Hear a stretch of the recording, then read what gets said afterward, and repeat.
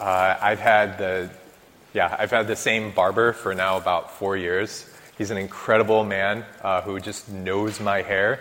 And for these past 4 years, also his name is Moses, so he's an amazing man. About a year ago, Moses, I went to Moses, and it was around this time, actually 2 years ago, it was around this time, and went in to get my hairs cut, and I'm sitting down, and this woman comes in to the barbershop, which is kind of unusual to get her hair cut by a barber. And as my hair is getting cut, she's just talking to Moses, talking to me about like how it's just been a hard November, hard December for her. It's been really difficult for her to just with a lot of family drama. She hasn't been able to sleep well. Just a lot of these little sufferings going on in her heart. And then at the end of the conversation, she said, you know what, honestly, because I'm the mother, I'm the grandmother of the family, I'm kind of the matriarch, I think I'm going to cancel Christmas. And when I heard that, the inner Buddy the Elf that I have in my heart, it just went, no! This idea that she's just going to cancel Christmas because of her suffering. What is going on? It was funny because at that moment, Moses turned around my chair and he whipped off the barber veil, and it showed that I was a priest, and her face went all white, and I just got up and was like, okay, God bless, and I left. And that moment, though, it struck my heart, and it continues to strike my heart that here is this woman who is she's experiencing some suffering in her life. She's experiencing some family drama, all these things. And what she's going to do about it is she's going to cancel Christmas. She's going to kind of push herself away from God because she has suffering. And how often we can do that. When things are great, we are able to go to the Lord. We are able to praise the Lord, feel like He's close. But as soon as things get difficult, as soon as we have some kind of suffering, we can easily turn away. I've seen this all the time in the world. We've been watching the World Cup. I don't know if you have. During the World Cup, you've seen this, where someone makes a goal, and it's incredible. What is the thing? They zoom in on the guy who makes the goal, and what does he do? Almost every time. Thank you, Lord. Thank you so much. But do you ever see that when a goalie misses a goal? Do you ever see him praising the Lord? You know what, Lord? You're with me. You've won. We don't see that. We only see it in the good times. And so I think with St. John the Baptist, he has experienced so much suffering.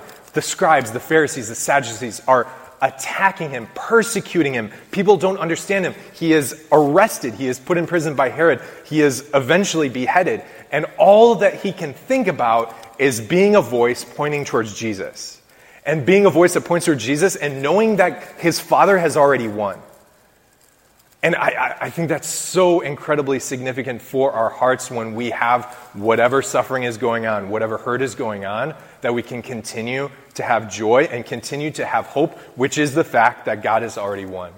Knowing that He has kept His promises and that we can feel safe in Him in the midst of our suffering. And especially during Advent, we are concentrating a lot on Mary and on the joyful mysteries. And that's why I love the joyful mysteries, because if you've ever prayed the joyful mysteries of the Rosary, you know that every single joyful mystery has suffering within it.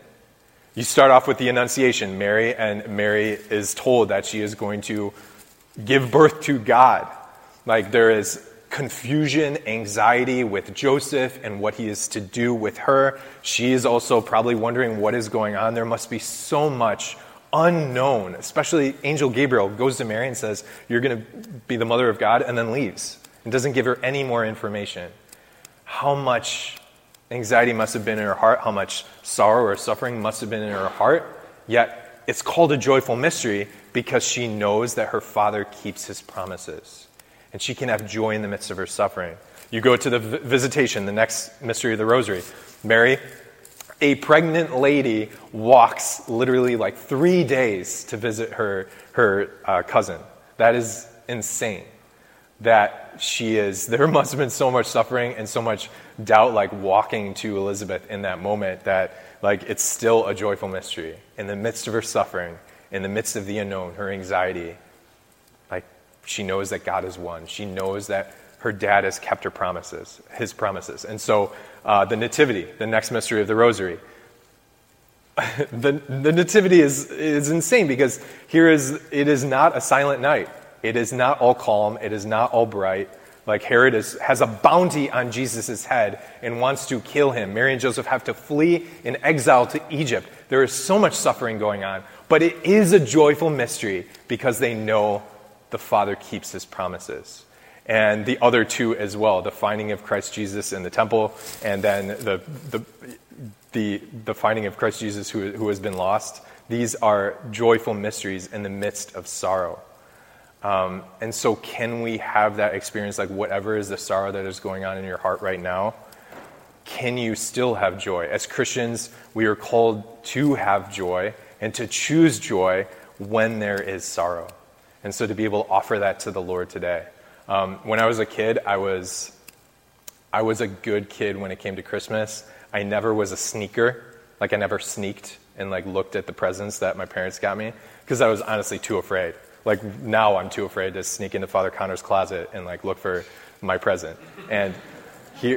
But in that, there was one time when I was a kid where my sister told me what my parents got. And I remember that. I wasn't sneaking or anything. I just heard what she told me what I was going to get. There was so much like excitement and joy and longing for getting to receive something that I hadn't received yet. Like there was so much excitement in my heart. Like I get this thing. I know I'm going to get it. Can we have that same passion and joy in our hearts as Christians where the Father has kept his promise that you get him? Like even in the midst of your sorrow, that he's promised that you get him. At this Mass, when you come up for Holy Communion, that is my invitation. That thing that is just really striking your heart, that maybe wants to push you want to push away from the Lord, that's really hurting your heart, that you can still choose joy knowing that our Dad has kept his promise. And in a few minutes, you get him.